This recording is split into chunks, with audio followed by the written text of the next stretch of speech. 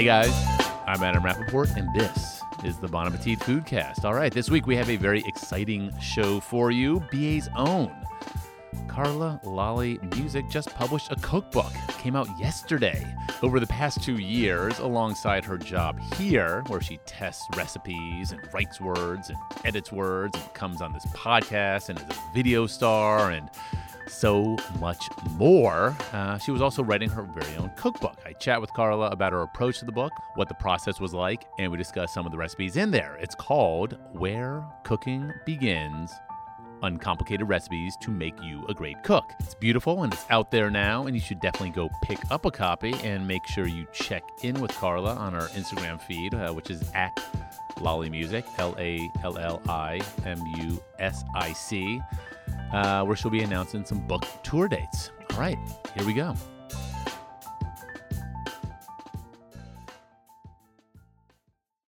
So, Carla, I know that you wrote a cookbook, but I had no sort of sense of when you were writing this cookbook. That's good. That means I somehow pulled off the double life I was living. It's kind of like you pitch, like, hey, I want to do this book. I'm like, yeah, cool. And then like 2 years later, all of a sudden, like, here are the galleys. That's pretty much how it worked. So like when were you doing this? When it takes about 2 years is what I learned. So from when I sold the proposal, I had...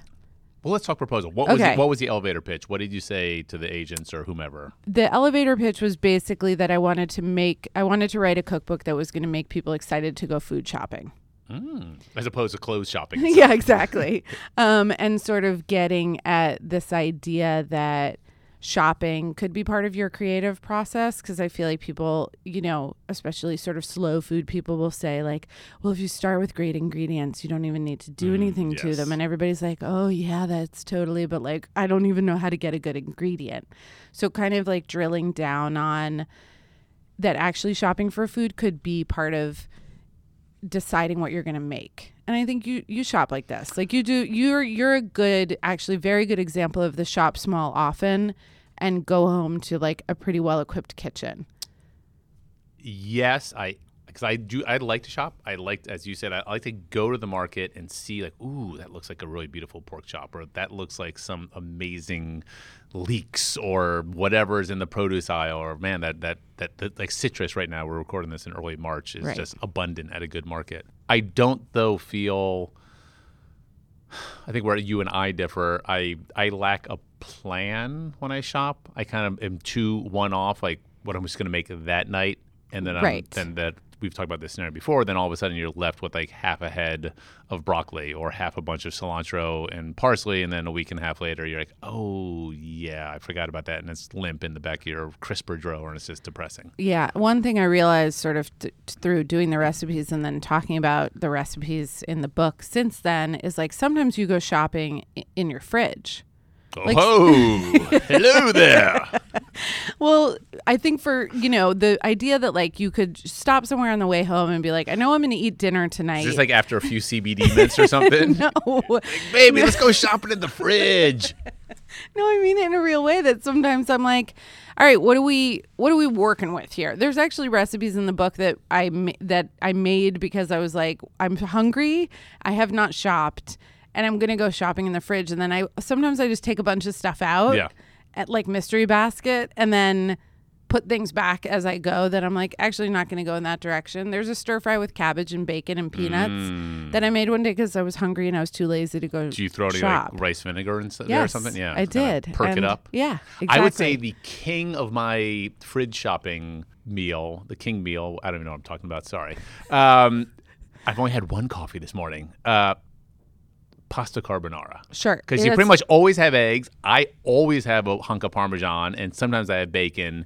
And if you know how to make carbonara well, and you've done recipes, you've written about it extensively in BA, it's one of those dishes you're like, God, this is so good. Yeah, and that's a smart one too, because expanding the idea of what a well-stocked pantry means.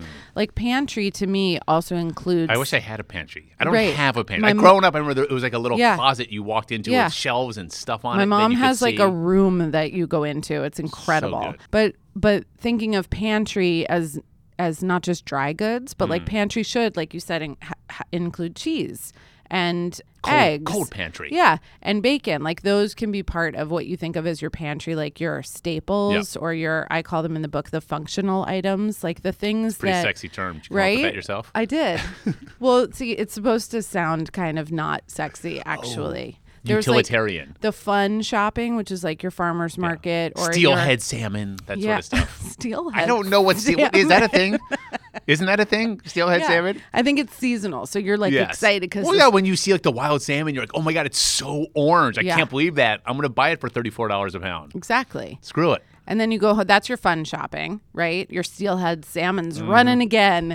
Never bought salmon in my life. Really? I'm not a salmon guy. Oh, interesting. Yeah. Sometimes I really crave it, but sometimes I don't crave it till I see it, like what you just Well, described. there's certain markets you go to and you're like, God, that salmon just looks so sad. It's like that kind of opaque and it looks a little bit mushy almost. It's just sitting there and you're like, ugh. Nope. And then sometimes you see it and it's pristine and glistening and you're like, wow. Right. And sometimes this is, another thing, people choose the recipe before they go shopping. So they might be like, oh, hey, honey, we're having salmon tonight.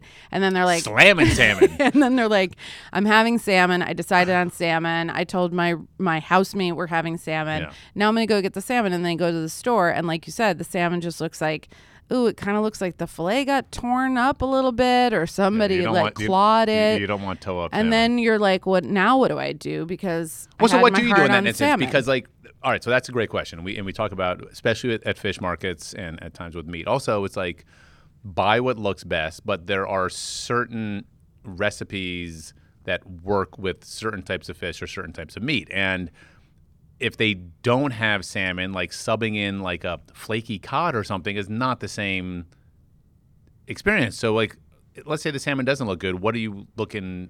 And give me a salmon recipe in your mind that you might be thinking of making, and then you go to the market and the salmon doesn't look good. So I think you could be craving salmon, so you want to think one easy sort of way of thinking about it is like people love salmon because the skin gets crispy and the flesh is kind of rich and fatty, but it's not like too fishy. No, it's not like mackerel. It's like good fatty. It's like good fatty and it's rich. And you're like, oh, I want that crispy skin and I want it to be like just slightly pink in the middle. And then you go to the thing and it's like, oh, the salmon actually doesn't look great. Mm-hmm. Now what do I do? So what I want people to do is think, okay, well, am I after the like crunchy skin fatty experience or do I really want fish?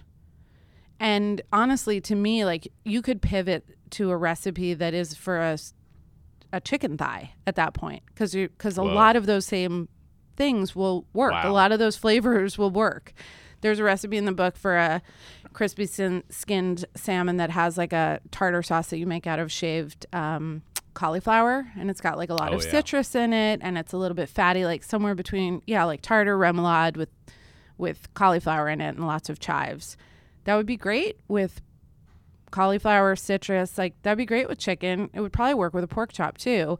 But if you wanted to stay in the fish family, I would then at that point talk to the fish guy and be like, I want a fish where the skin will get crisp, but I can cook the whole thing in a pan. Yeah. Like with salmon, for instance, like if you want to do a sort of an Asian-y glaze treatment kind of in that miso cod family, like that sort of thing could probably work. And the reason in black cod is sable fish, correct? Right. But that's kind of similar to salmon in that it's rich and fatty and its skin can get crispy and it kind of slips apart.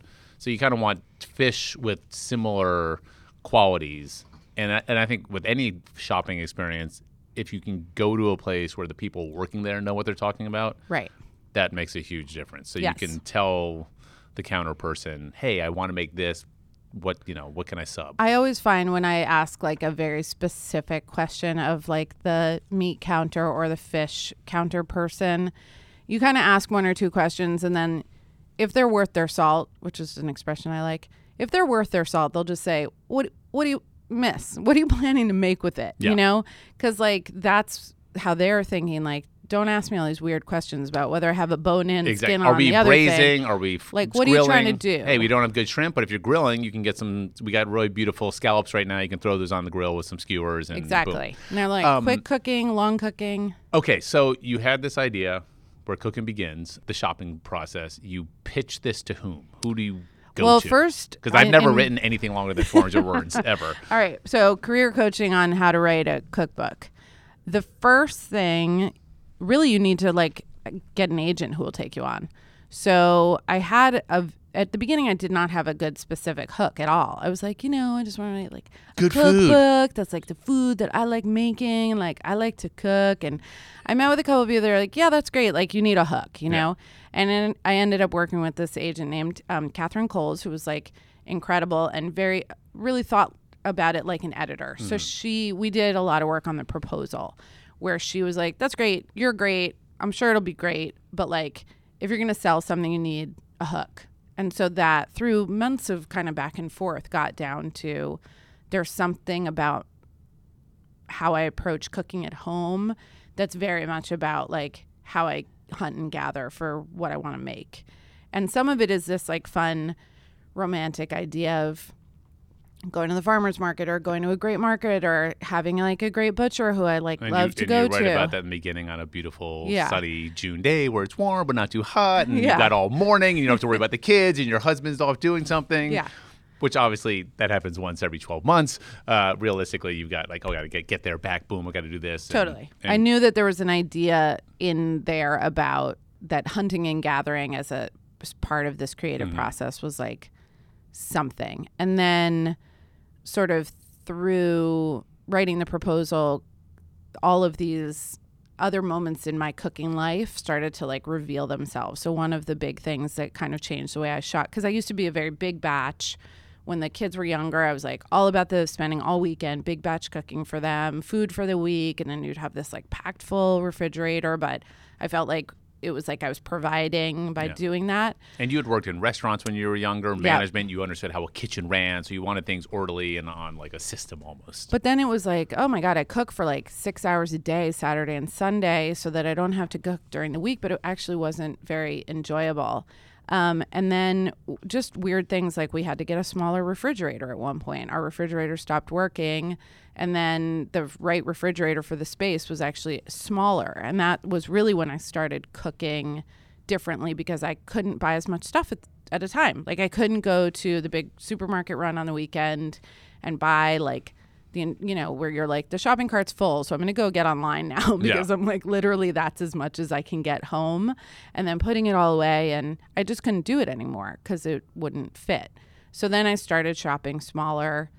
And sort of through the process of writing the proposal, I was like, oh, wait, this is like a real thing that has been a real evolution in like how I approach my cooking at home. So then I wrote the proposal, and then she takes it out to market. This Little Piggy went out to market, and then publishers, and then publishers read it and want to ask questions, and then you get a book deal. And then you're like, okay, the clock's ticking. Now start writing. Oh yeah, then you have a due date. And so how many recipes in the book? 70. 70. Plus there's 7 techniques that each have 12 different ideas of how to apply that technique. Steaming, roasting, that sort of thing, confying. Exactly. And those lead up to the recipe section. Yeah. So what was harder, developing the recipes or writing the text? The writing. Oh my Why? God. Because working on the recipes was really all taken from recipes that were very familiar to me and that I already kind of had and were things that I make all the time, because your home cooking does get, you have your tricks and you do them. And so just sort of like going through my memory of the dishes that I love to eat, that part was pretty easy.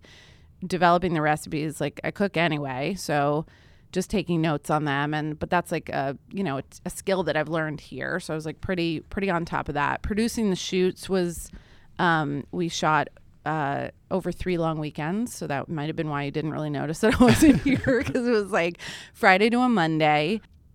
And that process was like great, worked with amazing people, and like it was really creatively fun and like doing it. And it was like coming to life.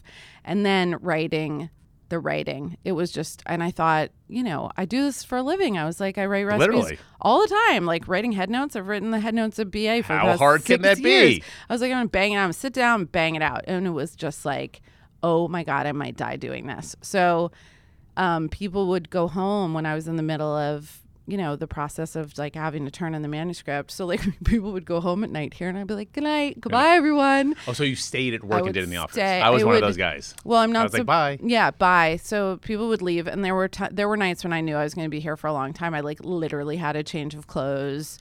Would have the worst thing about this building, they turn off the air. They turn the air off. Like it's rough. And it's not like freezing, but it's just stuffy. Yeah. And at least here I had like my stand-up desk and I had my books that I needed. You and your stand-up desk.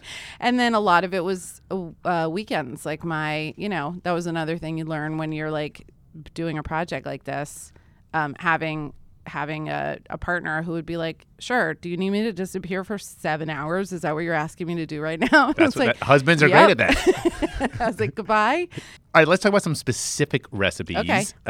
Because on the book cover, where cooking begins, uncomplicated recipes to make you a great cook. Beautiful sort of seared, buttery scallops on the cover. And the recipes look and feel like things that a seasoned home cook would make, but they definitely lean very home cook, not restaurant cook. Like, oh, I can make that. I'm looking at rack roasted chicken with gravy potatoes, and there's this photo of this beautiful crispy bronze bird just sitting right on the rack, oven rack, and below it is a big cast iron skillet of little like sort of baby new potatoes catching all the drippings. And I'm like, why have I not done this before?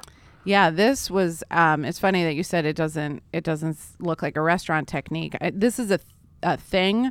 The first time I saw it was when we did that story with Daidue. Oh, down in Texas. And I was like, oh, that's genius, because when I worked in restaurants, you would roast chickens on on like a rack set into a rim baking sheet, and it's for air circulation. But really, the baking sheet's not that deep. Or you take a little cooling rack set into the because otherwise when you put the chicken just on like a sheet tray or whatever, then the bottom gets all kind of soggy. It's my least favorite thing. So this really solves that, where you put the chicken directly on your rack, which is very heat conductive and has the wide slats so air can get all around and you don't get any of the like soggy bottom.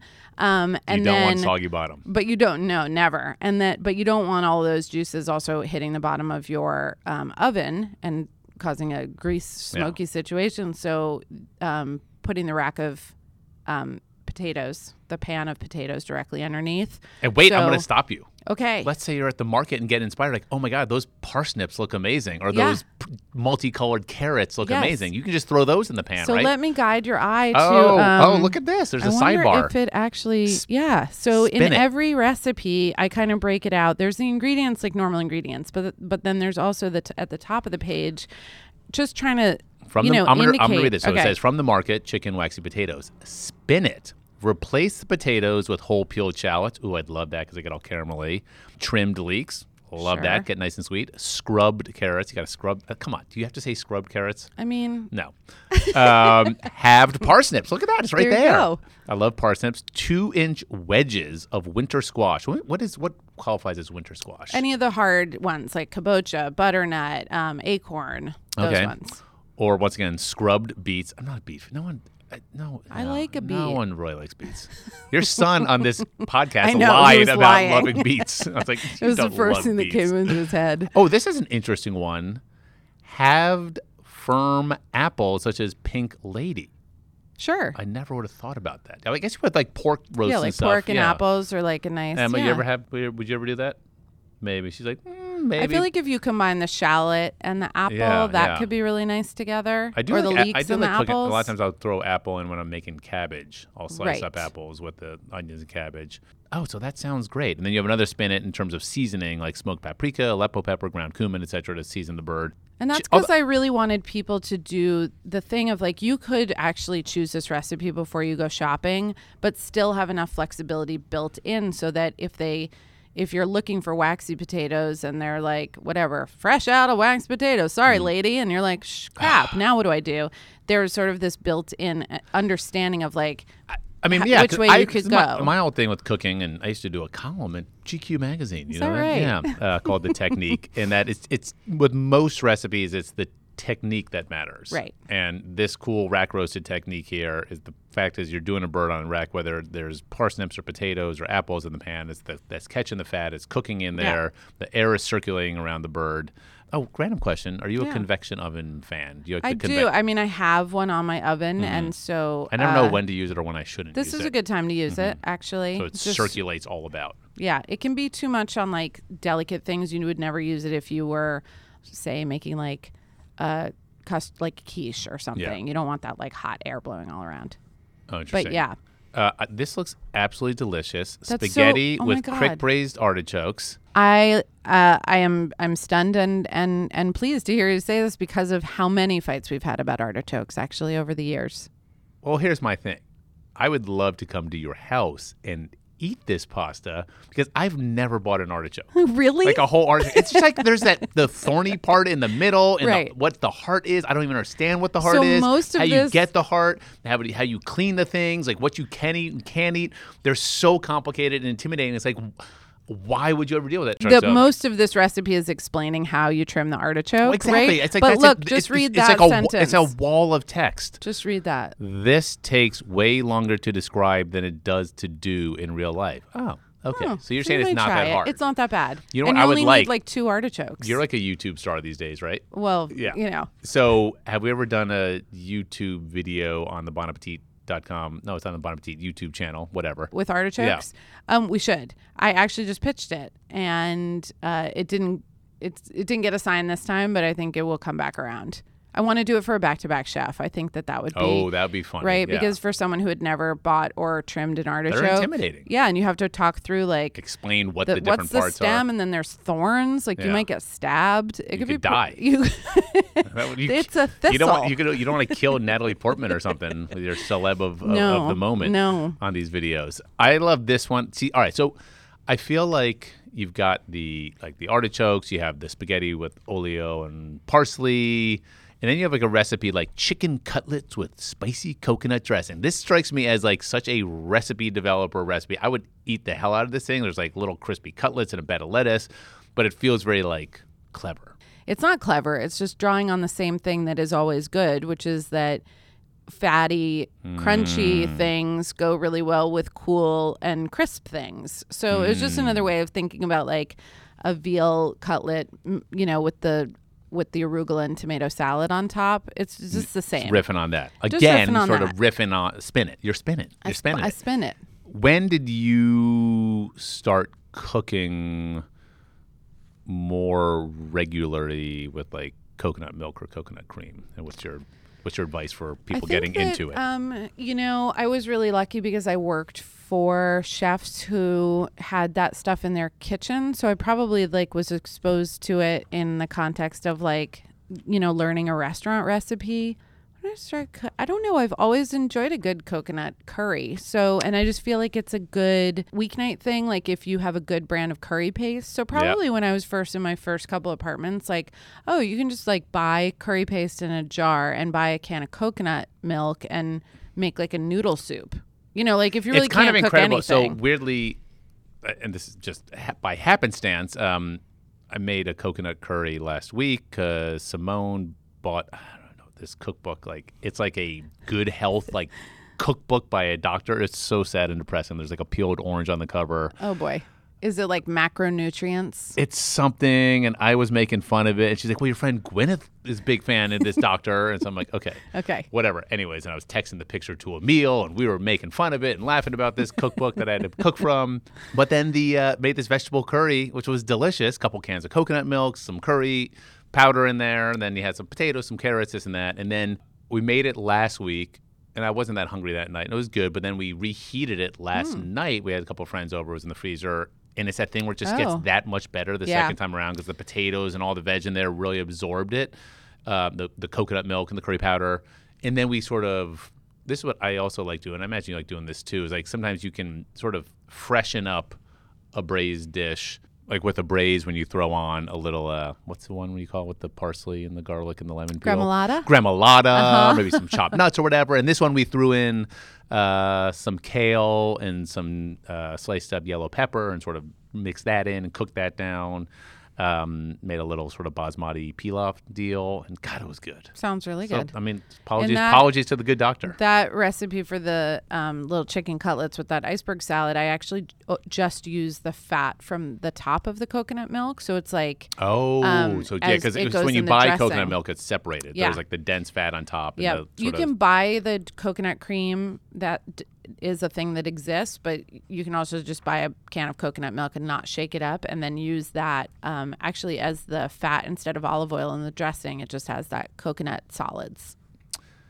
Do you have a notion of what recipes in this book might like take off? No, it's really funny because when I was working on the book, I kept having that thought like, well, but what's the one that's going to be like the one, and what's the one that's going to be the cookies, or like the whatever, the like one that everybody makes. And you could really get yourself into a bad place if you the chicken marbella, if you will. if you like plan to try to do that. And I feel like the times that we have tried or thought we knew it, Bon Appetit, like which one was going to be the one, and we're like, oh, this is going to be the one, and you're never right, and it's always some other one that like hits a nerve for whatever reason, because the photograph is amazing, or because it's like that cranberry curd pie that we did for Thanksgiving that has the little sugared cranberries on top. Because you know what, when you say cranberry curd, I do not get hungry. I know, but that was like for a couple years, that was like our top. And then you're just like, well, you can't. I just said to myself, well, that's kind of what's interesting. You can't plan. No, you can't plan it. And I think what's neat in this sort of social media age that we live in, and you are active on your Instagram account. What's your handle again? Lolly Music. LALLI Music. I mean, if people don't know that, geez. Anyways, but Carla's active on it, and she's interacts with her fans and cooks out there and whatnot. But what's cool about the notion of what recipe does gain traction is that it's ultimately up to the cooks, the home cooks, and they're the ones who decide what the recipe is they love to make and why. And then you like, oh, and then once you sort of get it, then you sort of interact with them. Yeah, I just felt like I had to make food that was not. There were recipes that I started developing, and I was like, I don't even like this. You know what I mean? There were a couple things that I thought sounded good or would be fun to make, and then I started developing them and was like, wouldn't make it, wouldn't eat it, don't care about it, and I cut them because I just felt like... So 70 made the book. How many did you develop? The original list was like somewhere between 80 and 90. I think around 85 on my original table of contents, and it's kind of as... Part of it was like for time, I just couldn't develop all of those, or realizing like, oh, that one's really similar to this other one that I like a lot. And then there was one like it was a carrot. It was going to be like a pan roasted carrot thing that I had like such a vision for, and I made it 3 times, and I was like, actually, I hate carrots, and I never make this, so I cut it. So I just tried to do food that like the recipe works. It's something that I thought tasted great, and that simplicity, like sort of falling into some of the rules that I had made for myself in the development of the book, like not making you buy 17 different spices for one, just keeping it as down to earth as I could. Like you don't really need bay leaves, for instance. I think bay leaves are they're on my essential. Have like they're on my essentials. They are the first thing on your essential. Because the bee, no. they're the least essential thing. It's alphabetical. If you make a great braise and don't put in bay leaves, the braise is still going to be really tasty. Didn't we prove this to be false on bonappetit.com? Like Alex Delaney made bay leaf infused water, and everybody tasted it. Oh God, Delaney. Did you have during this process, did you have a sort of a recipe consigliere who you would turn to? Like, is this good? Like, what does it need? Like, you know who was my person? I don't, because I'm asking. My son, Leo, was the most. Yep, he was the most honest giver. He's not like your other son, Cosmo, who lies. Cosmo's like, I don't care for green things, but it looks great, Mom. No, Leo eats everything. And he would taste it, and he has a great way of giving feedback, and he gave me the best, most honest. Wow. Yeah, he was a great little taster. He was really, really good. What about your husband? Fernando is, predisposed to like everything I make. Like, oh, thank you. This is great. This is great, honey. He's a little bit more like, oh, yeah, like it. Where Leo would just, I don't know, he's a little bit more picky, a party. Yeah. Critically, it's good to have a critical thinker. Okay, so you have critical son, likes everything husband, but you also have a sister who's involved in the food world and is on shoots a lot, and I imagine would have a more sort of professional perspective on a dish. What was her input? She did all the props for the book. Okay. Yeah. I think she knew a lot of the dishes because they were things that I made. Mm-hmm. I'm trying to think. There were some things that are definitely from our family life together that resonated. So certain ingredients like that braised artichoke pasta I think I've made for her. The pasta fagioli is based on my mom's recipe. She's been at my house for so many like entertaining, shreddy, big hunk of pork kind of moments. She was really, really helpful to me in what we wanted the pictures to look like, because both of us have been, she works for she's retired from prop styling now, but she'd been on like every great food shoot in the past 7 years. Like the whole time that I had been in BA, she was prop styling. And so we'd seen a lot of food photography, and both of us wanted to figure out like how to make it feel different or more personal. Or so we went to like prop houses together and just kind of like had fun with being whimsical and not having like a very clear idea of like, we're going for marine, Seattle, late summer, like, which we do at BA, because you want a story to be focused. You want to get where it's coming from. And Michelle Outland, our current creative director, I remember that April issue, which we did, and you wrote the feature well on sort of how we cook now. And she was like, Italy meets the Southwest. Exactly. Right? What? Yeah. So think Tuscany by way of Taos. And you're like, oh, okay. I get so it. You're like soft light terracotta, but with a palm leaf shadow. Exactly. Like, all right, I'm oriented very particular. now. Yeah, Nina and I were like 70s Sophia Loren plus like whatever whimsical weird thing. So that we had a Pinterest board that we would just like add like weird like mustard yellow old this is awesome. I don't know why, but it's awesome. And then kind of came up with a color palette and went from there. So like that purple plate, for example, was very like, and Nina was like, ooh, I've never gotten to use this on a shoot because no one will ever let me. It feels very it's like your kitchen growing up in California, like in the late 70s. Yes. And we had a lot of those personal memories of Hellerware and stuff like that. Your father, Frank Lally, longtime editor in the business, did he have any input or thoughts on the book, or did you not? Did you not ask him? I did, and the one thing that he said over and over was, Carla, on the cover, your name can't be big enough. Sure, and I was just like, okay. He would be like, listen to me now. He just kept, your name can't be big, and it's pretty big. So it's the same point size as the title. So when he saw it, he was like, name looks good. I was like, cool, Dad. That's funny, because when you think about it, when you get to those sort of bestseller author sort of books, it's the name of the author, especially for like these like thriller novels and stuff that are ginormous, and then the title's like tiny underneath. Totally. Yeah. All right. So the book is officially out. Everything I always hear from people who have done cookbooks is that it's on the author to really make the promotion happen, the book tour, all that sort of stuff. So what's the next step? I have an event tonight at Books for Magic. Oh, nice. In Brooklyn. And then there's some stuff going to be happening around in New York. It's nice to be here in such a big market so I can have events happening like over the rest of the month. And then also, it's such a big city. Yes, a lot of media and all that stuff here. But you can have an event on the Upper West Side and get one audience compared to in Brooklyn, a totally different audience compared to somewhere downtown or what. Yeah, you can really hit a few it's spots. Also different than like when the magazine comes out, and it's really people are talking about it for about 3 weeks. Like with a book, it'll have a little life into the spring now, and hopefully longer.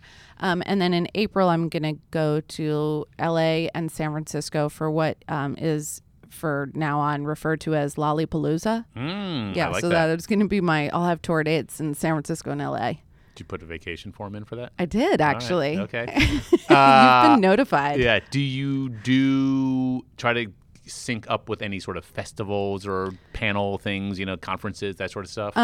No, not really. It's hard. It's hard. Yeah, because you actually do have a full-time job. And 2 kids that we've heard about, and a husband and all that. I mean, we were in Austin last weekend, right? Yes. And it was right before the book came out, but it was like fun to be there for South by. But I wouldn't have, moved the pub date to be able to promote it. It just is what it is. It'll fall in where it falls in. All right, 2 questions before we go. Okay. Con and pro. Okay, this is like lightning round. We haven't done these in a while. What's the one thing in the book you wish you could have done differently or better now that you look at it? Oh, man. Oh, this is very like an egotistical thing somehow through... Make your name bigger? Yeah. No, I'm happy with the name. Somehow we shot all of those technique shots of all those 7 different techniques, and it's me in all the images. somehow we went through the entire shoot and I don't have one picture of me cooking where you see my face. So there's images. Your friend Gwyneth Paltrow would have told you how important you got to that do is. that. Yeah. So it's like collarbone to belt. Yeah. You know, and that looking back now, I'm starting to do some press and people are like, oh, could we get a picture of you like in the kitchen? I'm like, yeah, they all cut off at my collarbone. so that's kind of a regret. I don't know how we didn't make that happen. I think that's a great point. I think I don't know if that's on you, but perhaps that should have been on someone in the cookbook world who should have pointed out, like, hey, we definitely want to get some of those shots. Meanwhile, Cosmo, he has a recipe for his pancakes, and like Cosmo. he's in this like beautiful light. That kid. We need to have him back on the pod. What are you, when you look at the book now and it came in, what are you most stoked about? You're like, oh my God, this like came out even better than I thought it would. Like, what elements of it? I think the way that the technique pages look was exactly how I had hoped. It was not exactly. It was better than I imagined them. Part of it There's is this photo. I love this steam photo where there's these beautiful multicolored carrots and a bamboo basket, and the wisp of steam is coming up, and you see presumably your hand. Yep, and that was our joke on set. Marty Hires was every time while we were shooting the steam section, he kept saying, "Man, it's like shooting steam in the sunlight." And it's and it's what I love about these shots. And we've talked about this before in the magazine. This is a beautiful natural light streaming in to the kitchen, presumably, and you've got the shot of the oil drizzling on there. Yeah. And in the past, we've done some technique shots in BA, and they've gone much more in that old school time life, very clinical, overhead, white. And I'm always like, that's the opposite of what cooking is. Like, cooking is in a natural space. It is in an environment, and it is a little messy. Yeah. It is real people's hands, and there's that stuff was in the something. Background. There's a little clutter, which I feel really like like whenever about these you shots. do technique shots in editorial, you like go to the hospital room. Is what I always, it's like some white environment. I don't want to go to the hospital. Yeah, so and then this was something that the designers came up with, this idea that there would be a different paper stock for the design for the technique section. Oh, yeah, because like when you get paper. this is uncoated, and then when you get to the recipe section, which is, I'm going to tell you what page number it's on. You want to guess? I don't know. No. It'll be by signature, 48 or something. Part 3, the recipes. Of course, if there were page numbers, 84 is the first recipe. But there's a lot of actionable information and images before 84. I would not say it's like a densely texted book you could just have a lot of payoff in this technique section. The goal was to just show a technique and how you could adapt it to whatever ingredient looked good to you when you went shopping, or whatever ingredient looked good to you when you went shopping in your refrigerator. All right, Carla Music. I imagine our listeners can like buy this book on Amazon or something. Yeah, sure. And like now you can. I think I had to ask my publisher. I was like, so on the day that it's the pub date, does that mean that like when you go in a store it'll be there? And they were like, Yep, that's what that means. All right, Where Cooking Begins, Uncomplicated Recipes to Make You a Great Cook by Carla Lalli Music in really big type. Thanks, Adam. Thanks, Carla. The Bon Appetit Foodcast is produced by Carrie Polis and Christina Che, and produced and edited by Emma Wartzman. Our theme music is by Nathaniel Wartzman. We have new episodes every Wednesday, and if you want to tell us about this or any other episode, email us at bonappetitfoodcast@gmail.com. Thanks for listening.